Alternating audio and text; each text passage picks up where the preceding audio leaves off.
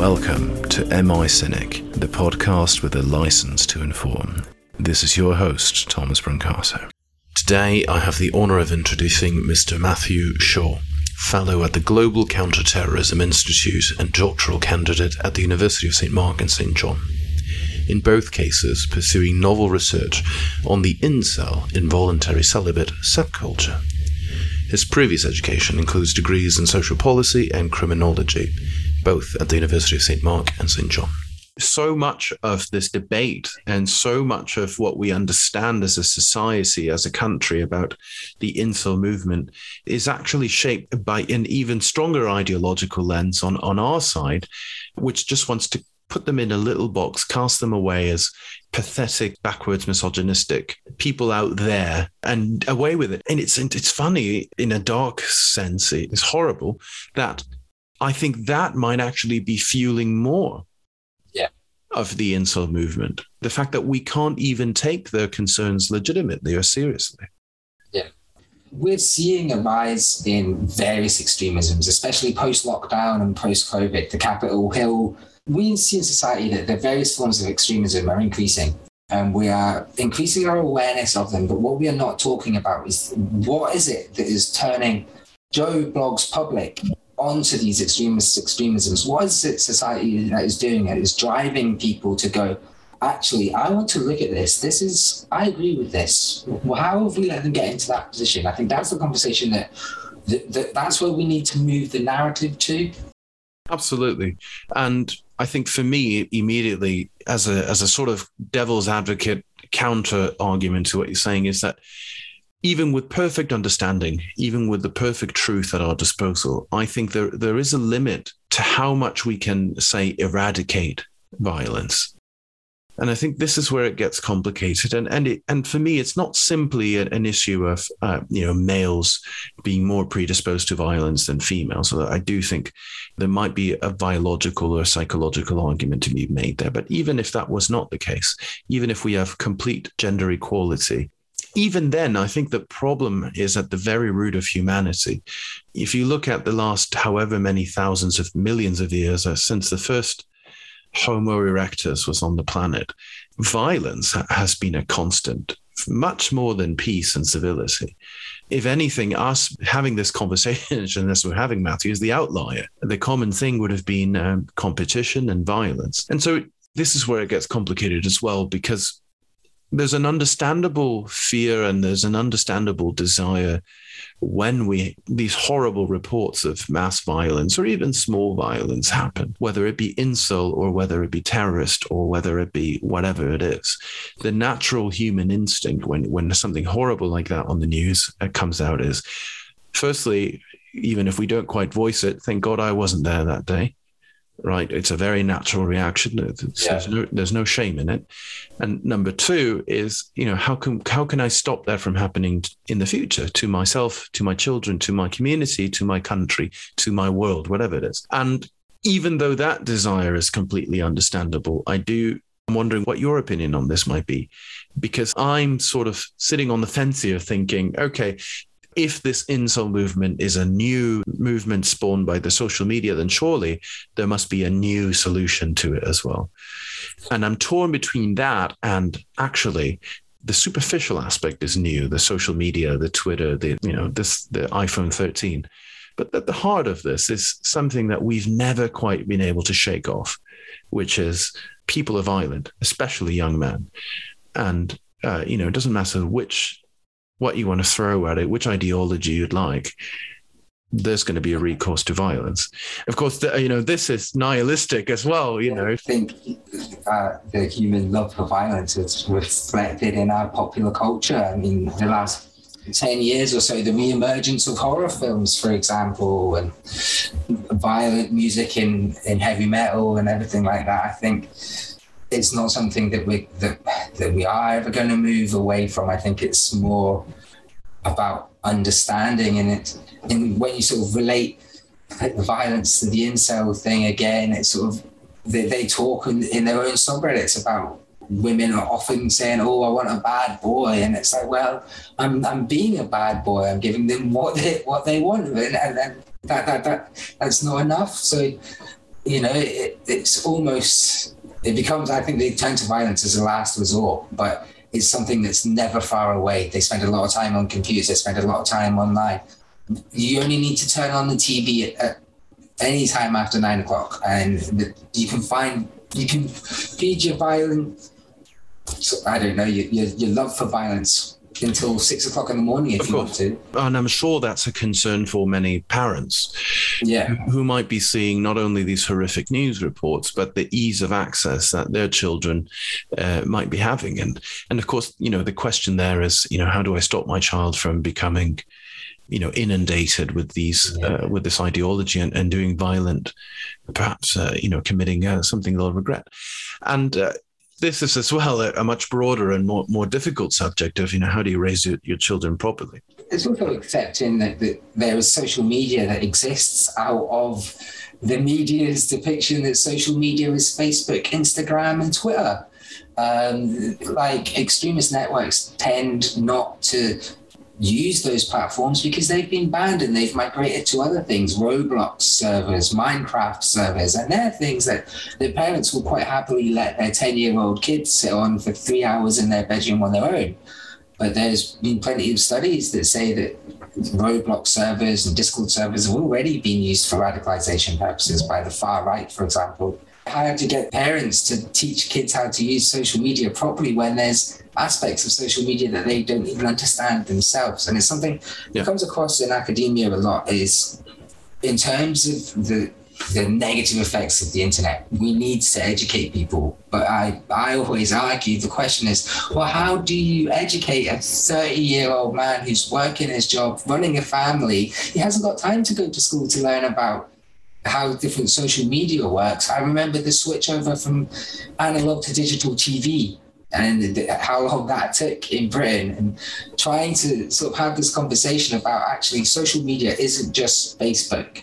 There is a whole other aspect that your kids use. They know how this works. We as adults and parents need to take some more responsibility and learn about how these platforms work. Absolutely, I agree with you.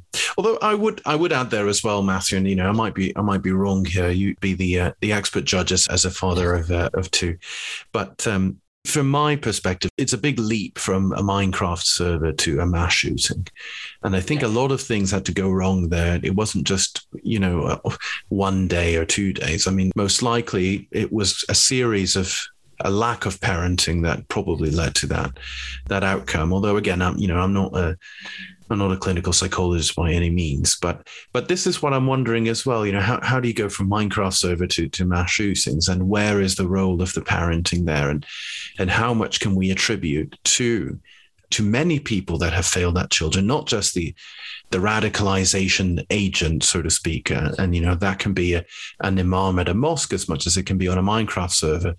But surely that's just one piece in the puzzle, that many other things had to go wrong as well. And is that being discussed when we talk about the Incel movement? What were all the steps that were missing there?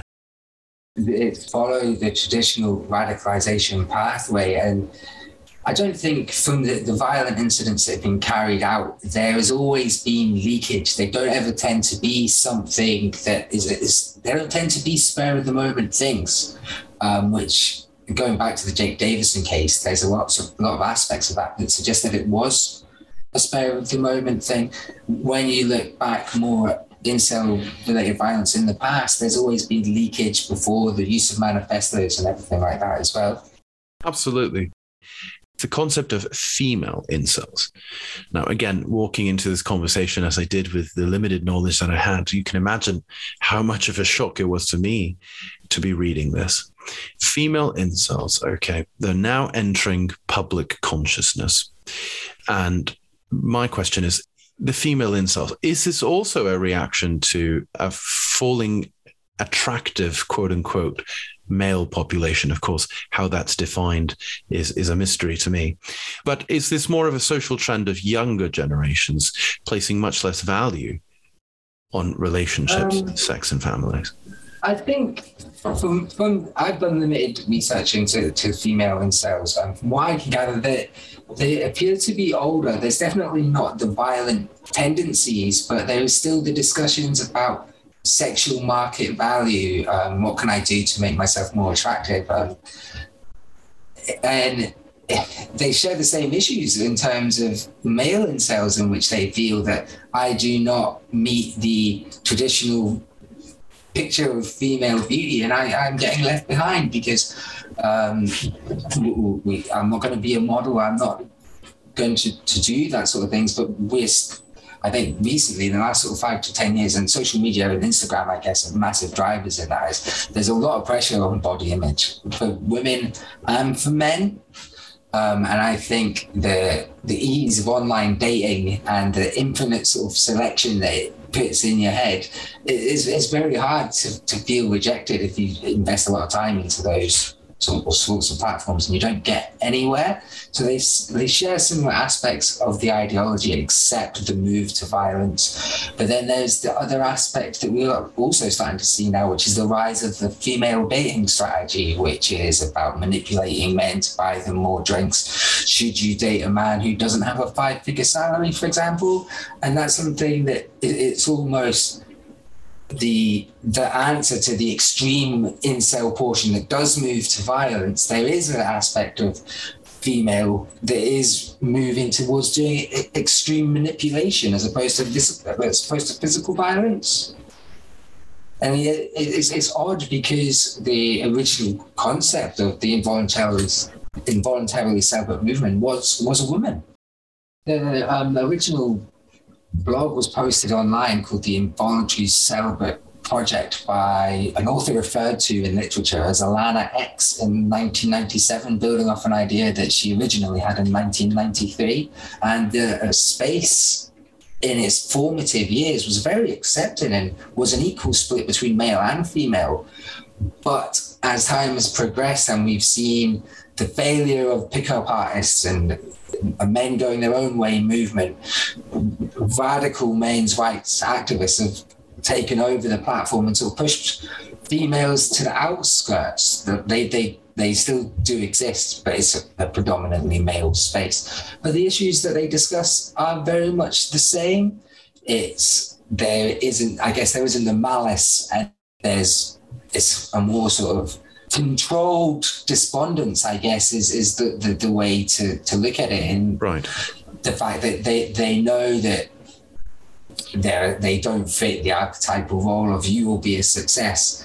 What can I do about it? And where the males sort of go, well, actually, if I'm just going to get left on and stood, I'm going to make a stand, and sure, that's what causes the violence. There doesn't seem to be the female drive to do that. And perhaps, we're talking about two sides of the same coin, essentially. Yeah. But perhaps because there is less recourse to violence, as you suggest, on the female side of the incel movement, it gets less of that glorious media attention. Yeah. But that warps the public consciousness and narrative as well. I mean, to the extent that I've never heard of a female incel, and I had no idea that the originator, as you said, was indeed a woman. So, if I'm a testament to anything, it's to the fact that as a society, we talk a lot about the incel movement, but we have very little actual understanding of it. And for me, I think that's a perfect analogy of, I think, one of the key issues that we're discussing when we discuss the incel movement, which is a breakdown of communication that are happening all over the place between the incels and the rest of society, between the rest of society and the incels, between the incels and the perpetrators, the victims, between everybody. There seems to me that one of the things that keeps popping up is the breakdown of communication on the one hand, and then the disenfranchisement that it causes on the other hand. And, so I think this is really interesting. On the other hand, with the female incels that you were mentioning just before, those pull and push factors of our modern world that lead youth into taking this decision and to be, becoming part of this movement, I think those need to be taken a look at as well. I mean, surely a world in which we put more importance on material goods gains, on self, not selfishness necessarily, but the individual as the center of all importance in life. I think some of the factors that might lead to is a world of void, certainly for the incel movement, in which they feel, okay, how do we negotiate? How do we move around a world of voids? Yeah. And unfortunately, some of those reactions might indeed end up being, if the world is full of void and is meaningless and is full of self-serving yuppies and I'm going to take extreme measures as a sort of reaction to that. And I wonder how much that is explained on the one hand by that more violent side of the male side of the equation, but then on the other hand as well, you have, as you said, the quieter female incels, perhaps not so violent, but that feel that they've answered that lack of being able to correlate with the modern world in their own way. I think even when, not just even in terms of the public, I think from the response of law enforcement to the Jake Davison incident as a whole, I think, the public, there's a lack of understanding at public, but even more worrying for me is there's a lack of understanding at a law enforcement level. Yeah, and that leads to my next point, really, which is, all of this lack of understanding and lack of communication surely can't be good when we're talking about policy, because ultimately that's where this discussion has to go. Which is, we identify a problem, we identify the risks. Now, how do we identify the remedy, the solution to that? And I can sort of preempt your answer here, which is unfortunately not good, but let me ask it to you anyway, Matthew, which is, what kind of policy at the national level can we sort of envisage here of being able to address, at least partly, to remedy especially the more extreme lashings of the incel movement? And would you say that de-radicalization programs like Prevent might be effective? I always struggle with de-radicalization as a term, because I don't think it's something that we can quantify yet. In terms of the exit process for a lot of programs, it's very much of you have nothing to go on apart from what the perpetrator is telling you. So I worry. And in terms of Prevent and its effectiveness in terms of incel, because Prevent works almost in the pre-crime space, almost throughout the radicalization process, I think with incels, committing to that ideology is so quick that the radicalization process, in terms of where Prevent can make an interruption to the process, there isn't very much time for it to happen. Something that I would sort of like to see, and something that I would like to have seen, especially in Plymouth, with the kids going back to school post Jake Davidson, is where in schools we have careers guidance teachers, that type of thing. Is it about time that school districts and councils had Prevent officers going into the schools, having these discussions about how to use social media properly, what these different extremisms are, passing these abilities on to nurses, teachers, and in terms of the education process, we're risking the relationships between teachers and students, because students will not tell the teacher something because they don't want a Prevent referral. I think somebody coming in and almost having a regional Prevent officer to stay on top of what is happening in terms of extremism, because it can change every day, and the only thing that you're going to achieve by giving people out-of-date information or not the right information is making the problem worse. So that's something that I'd like to see more of the government doing, is putting things in place to catch kids at that formative years from 13, 14 to 15, where they're getting more sexually aware, they're growing up, they're making that change. Social media is becoming a lot bigger thing in their life. We've done it for 30 years, go in and speak to children about what their career is, whether they should go to university. Why are we not now going, okay, we have various forms of extremism. We've got the far right, we've got Islamic, we've got mixed ideologies now under Prevent as well. Well, how do we deal with something as a mixed ideology? We can't address a problem if that's what it's called. And I think what adds further complexity to the situation is that we're dealing with two highly complicated things. The first is social media, and second is youth. And I think at least when it comes to both of them, I have no idea. But let's try and dissect here for a second what either of these two spheres might mean. On the social media side, I tend to view it as a bit of a Wild West, where fake news is something we are aware of. It is having real consequences, not only just fake news, but also disinformation.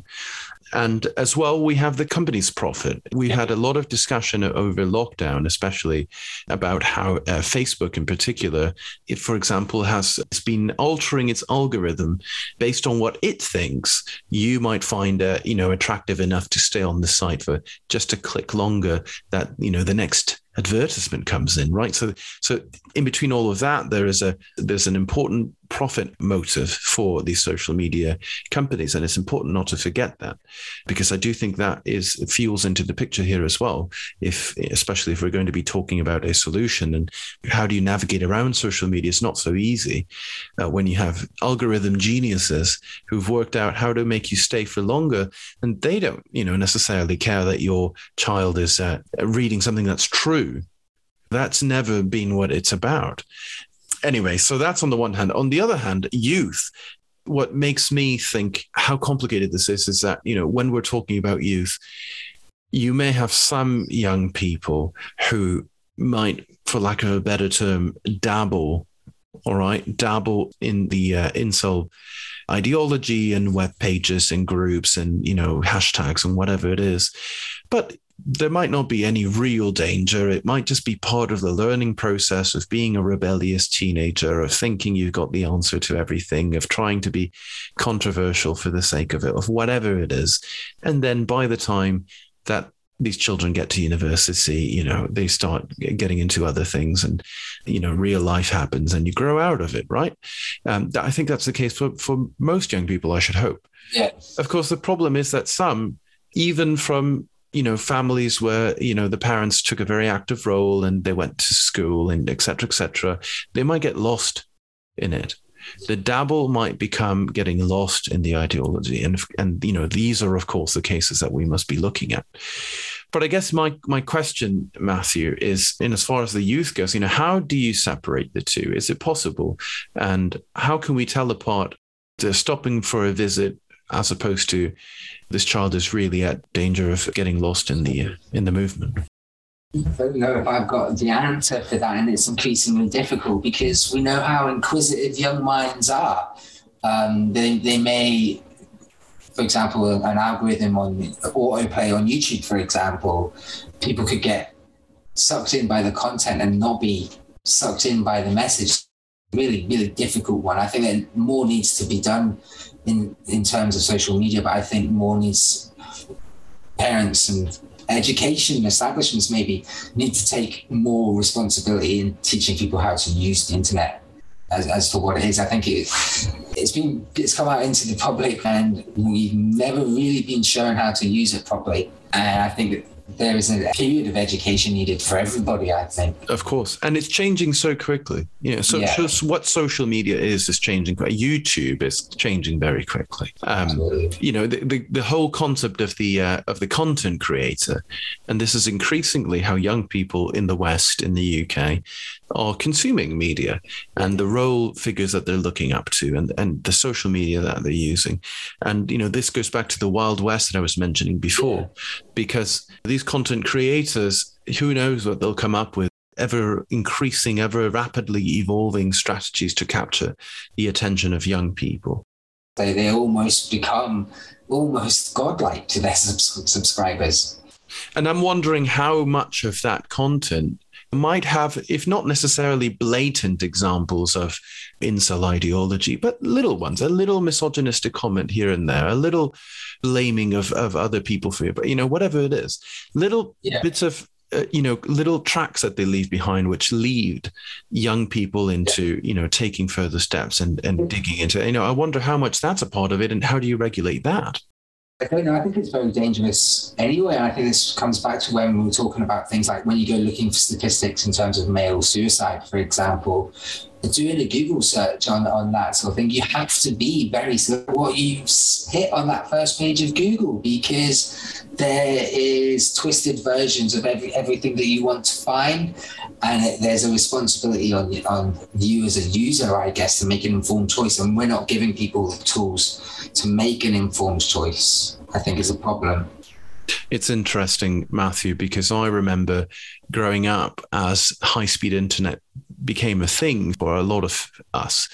The promise that it held was, it was like, you went from having a, whatever, in my case, when I was much younger, television, right? Just the telly, that's what we had, to all of a sudden, you had stuff like Google or Ask Jeeves or whatever it was back in the day.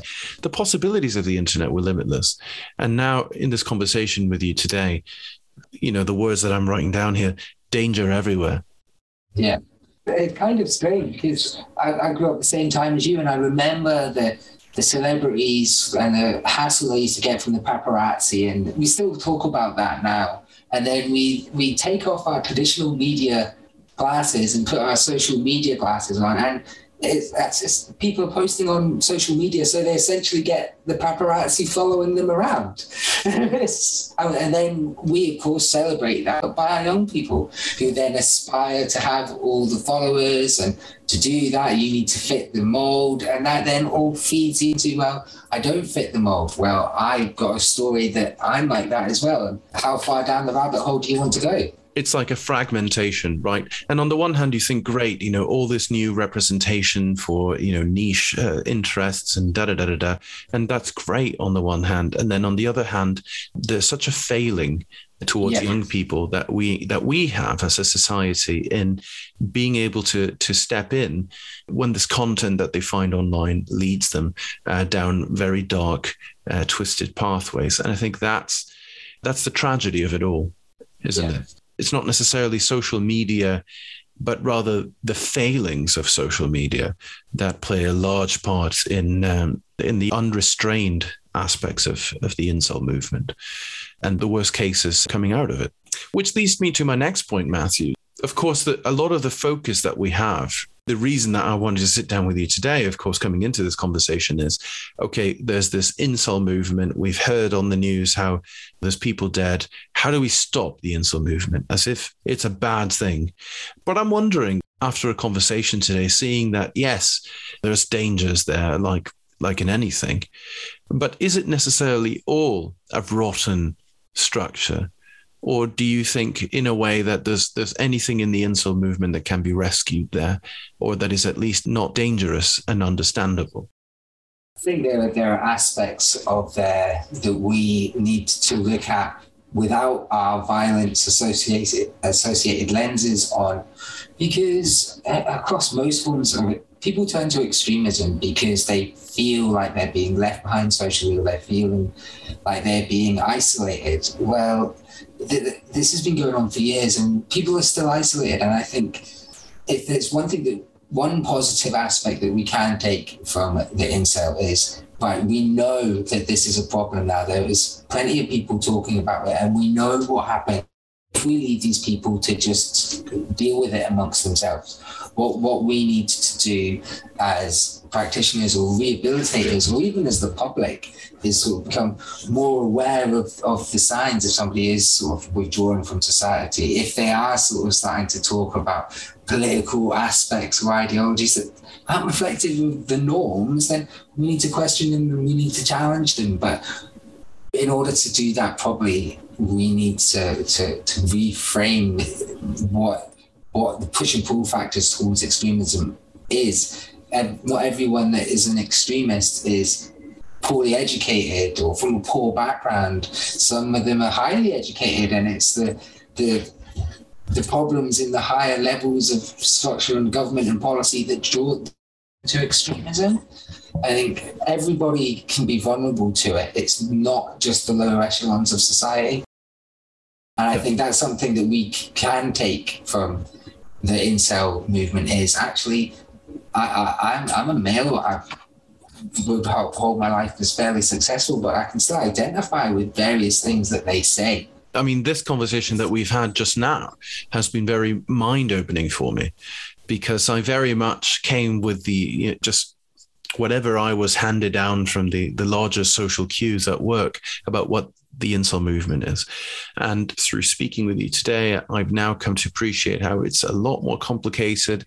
And there's a lot of social failings that are fueling this movement. There's a lot of concerns that the incel movement is raising that actually I think are in some ways, if not necessarily legitimate, but I do understand why they're taking place. And I do think, this is very much a reactionary movement. If you see people talking in the online spaces about the issues that are relevant to you, and we'll just use Jordan Peterson as an example, and you see the public reaction that he's getting, the hatred that he gets, it forces you even more into that corner. You're not going to go and have these conversations if highly regarded intellectual people are just getting told no, that they're wrong and that they're misogynistic. As somebody who is already lacking in self-confidence and a lack of self-worth, you're just going to internalize those. And I think there's general truth that if you're not able to have a discussion where you don't necessarily agree with the person standing next to you, but you do give them a space and you do at least give them an opportunity to. If you can't do that, then the problem gets only worse, because the viewpoints are going to be cemented without any kind of, it's like an echo chamber without any kind of chance of a middle ground being reached. And I think that's not just a problem of the incel movement, but is a problem that I see happening across many different areas of life, not just terrorism, but the left-right divide generally in the world today. And I think the basis of that actually is, as you suggest, that there's a high moral ground intellectual elite that decides that this is the viewpoint that is politically correct and it's the only truth. And if you're outside of that, you're wrong and you won't have a platform and you're dangerous. You should just go and change your views or just disappear or something. Or even worse is the viewpoint that all incels they're all loonies. They have nothing valuable to add, are completely misguided, and they have nothing worthwhile to say. And again, I'm wondering, does that just make the problem, the divide, worse? It's one of my personal worries when I conduct research for myself. Like I said before, this may be a research area that I'm looking for my Ph.D. And it is being very aware, because I don't want to sort of come across as an advocate for incel, because what they do is abhorrent and it's wrong. But there are aspects of what they discuss that are relevant, and the focus on the violence and the wrong thing is doing a disservice to the actual driving issues. And it's trying to, I find as a male, trying to discuss incel and sort of say, well, actually, I agree with some parts of it. I know that by saying that, I open myself up to this sort of abuse. Well, how can you side with them? And I'm like, well, I'm not siding with them. I'm not saying what they think is right. I'm not saying that their ideology is right. But what I am saying is I can appreciate the fact that they are feeling rejected and let down and trodden on, because as a male, I can see it as well, I think for me, fundamentally, my interest in this, like my interest in most things in life, has to do with understanding something. Yeah. That's something that I've always wanted to strive for. Is I'm not so much a person that has an interest in casting moral judgments. It's just not in my blood. Unfortunately, social media is not the same. No, I guess. Well, I mean, I understand why the push factor and the feel good factor, but I guess I'm just more built with a sociological mindset. I intensely enjoy studying the crazy little things that humans do. I find human life is fascinating, and from my own perspective. So I do understand as well where you're coming from. I find the conversation that we had today mind-opening and truly interesting. And it's not about judging or coming down with a hammer and cursing and setting aside and labeling and whatever it is. There's plenty of people who can do that. I think the more interesting thing that we were able to achieve in our conversation today is taking a look at what this is, this so-called incel movement, and being able to study it from all the different angles, where it came from, what it does, how it's shaped, who are the members that populate it, how are they populated, how are they radicalized, how are they deradicalized. That's a different kind of angle, and it's a more studious, it's a more academic kind of angle. And I believe that if there's any hope of as a society, being able to tame this movement, or at the very least, being able to stop its wildest excesses, it has to do with being able to understand a problem truthfully and clearly. And the only way to do that is if we de-ideologize, if I can invent the word, the conversation. So it's not so much about, as you say, taking sides, but rather it's about how do we get to the bottom of it. Yeah, it's a conversation that needs to be had where you almost disassociate the characters from what you're talking about and the genders and everything like that, and actually break it down and talk about the real issues. I think that because gender is such a touchy subject at the moment, just in general, it's very easy there to turn around. Yes. This is a male-only problem and it's all bad, but it really isn't. And I think, as we spoke about earlier on, the arrival in the public conscience of, actually there are females that subscribe to this as well. It just adds another layer of complexity to it all. Hopefully. And it's a fascinating topic, Matthew, and not only just for your PhD, which I wish you the best in, but also just generally. I mean, I think this is very much a 21st century topic. It touches, as you said earlier on during our conversation, it holds up a mirror to society, and it touches on so many different aspects of life in 21st century Western world, perhaps a global world. And I think that this is really where it's at, because if we can get to the bottom of this, then I think we're getting to the bottom. I think half the problem with when you look at Incel is when we talk about things like Islamist extremism or the far right, etc., it's very easy for us to point and sort of say it's them. There are aspects of the Incel message and ideology, their belief system, that are present in us as Western people, and it's forcing us to turn around and look at ourselves, and we haven't really had to do that very, very, because we've always been able to say, no, it's narcissism, or no, it's Islamist extremism, it's something else, it's not a problem of the West's doing. Well, Incel, for me, shares a lot more similarities with Western culture than everything else. Not only that, it's presenting us with something that for a lot of people, we thought we would cast away. Yeah. Misogyny. It reminds us of the darkest days of medieval history or whatever. And there's many of us, myself included, who cannot wait to see the day when we're over this bridge, or we can all treat each other respectfully. But we're not there yet. We're not by a long shot in so many ways. It's almost like it brings forward these uncomfortable truths that we have to deal with, these divides in society.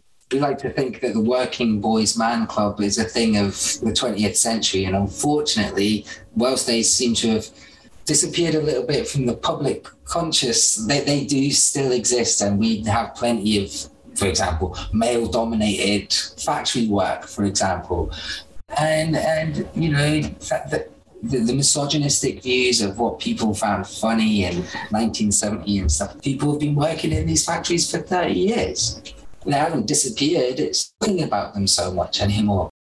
Where this is taking place is social media. Yeah. And the youth. It's not in a factory making hammers. A modern twist to it all, isn't there?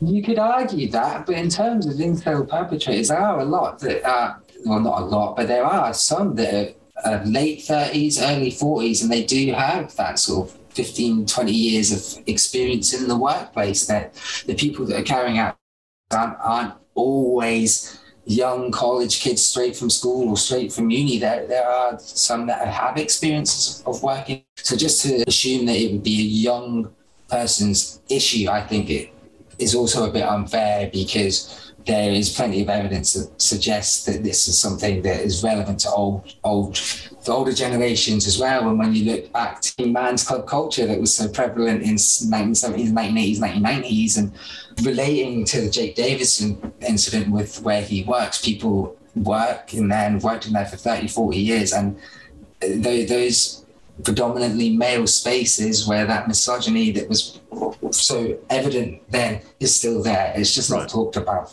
And now we'd add to that the transmission that's taking place there between that older, perhaps, mindset of the traditional misogyny towards a new generation. That transmission is taking place over social media. Yeah. But then there's the other factor as well of the social media that compounds the effect. It doubles it, because you have the echo chamber and you have the Reddit forums or whatever it is that just make what would have been at least a visible transmission into an anonymous, silent, and potentially very quickly radicalizing, and the worst things that come out of that. It's all happening sort of under a blind eye.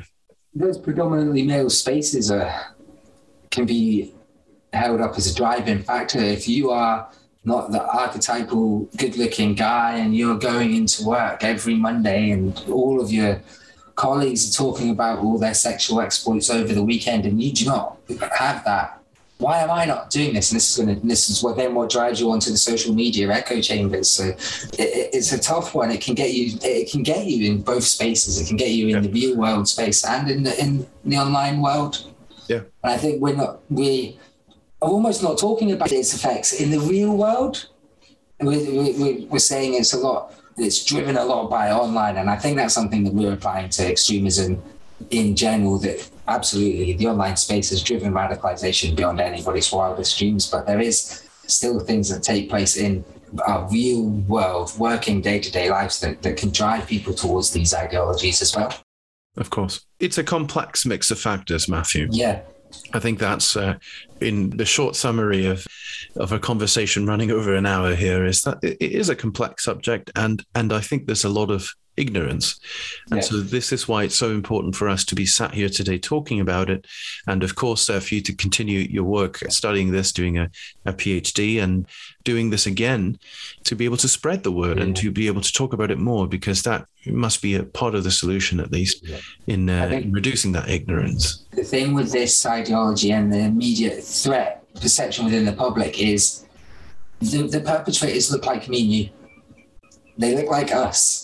Usually, if it was somebody from the far right, we'd go, he fits the stereotypical of a Nazi skinhead, for example. Sure. Yeah, right. If somebody's a Muslim and you can tell he's a Muslim, you can just tell, right? If this one, you're saying this could be anyone. This could be the person that you work next to at school. You wouldn't know. And that's why it's so scary.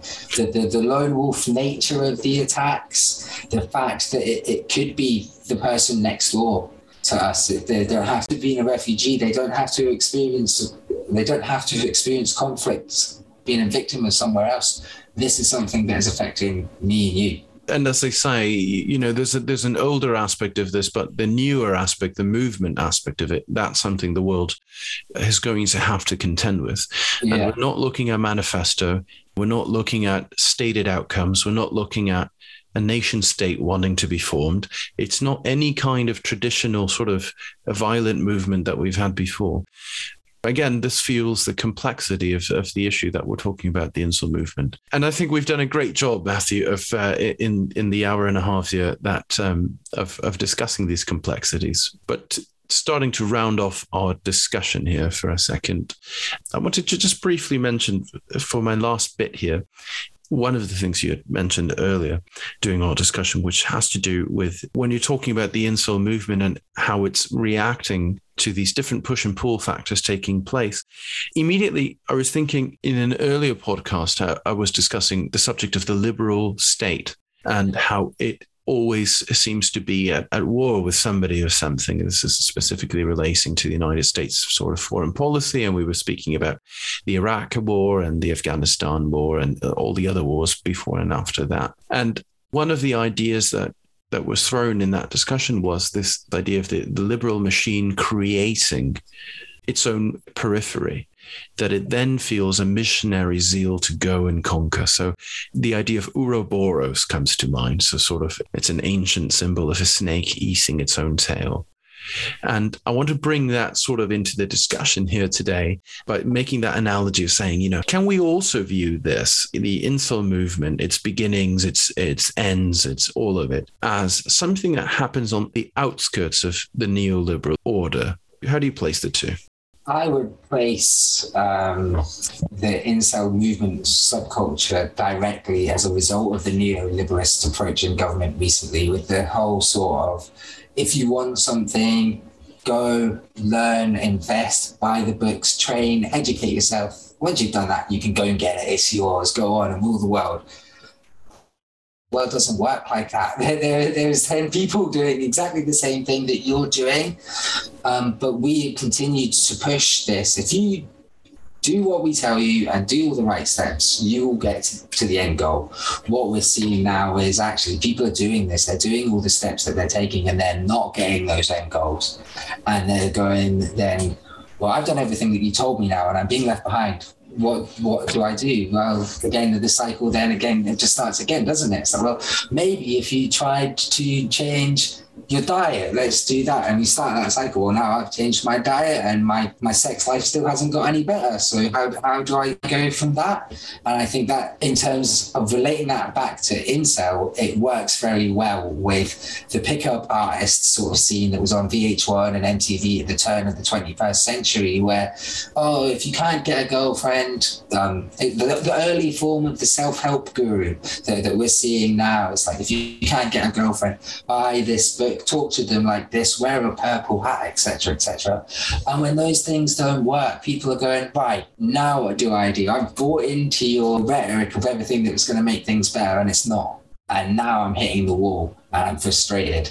And that is what's fueling the turn to at least the aggression or getting involved in discussions or ideologies that can be end in dangerous real world events, to be honest. Sure. The powerlessness and the feeling of, oh, I've done everything you've asked me to. Why am I still broke, fat, unhappy, middle-aged?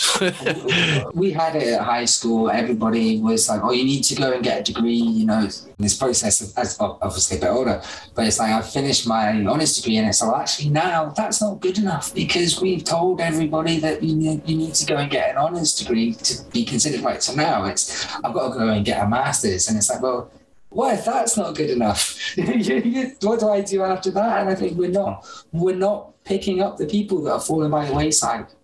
I think we see eye to eye on this.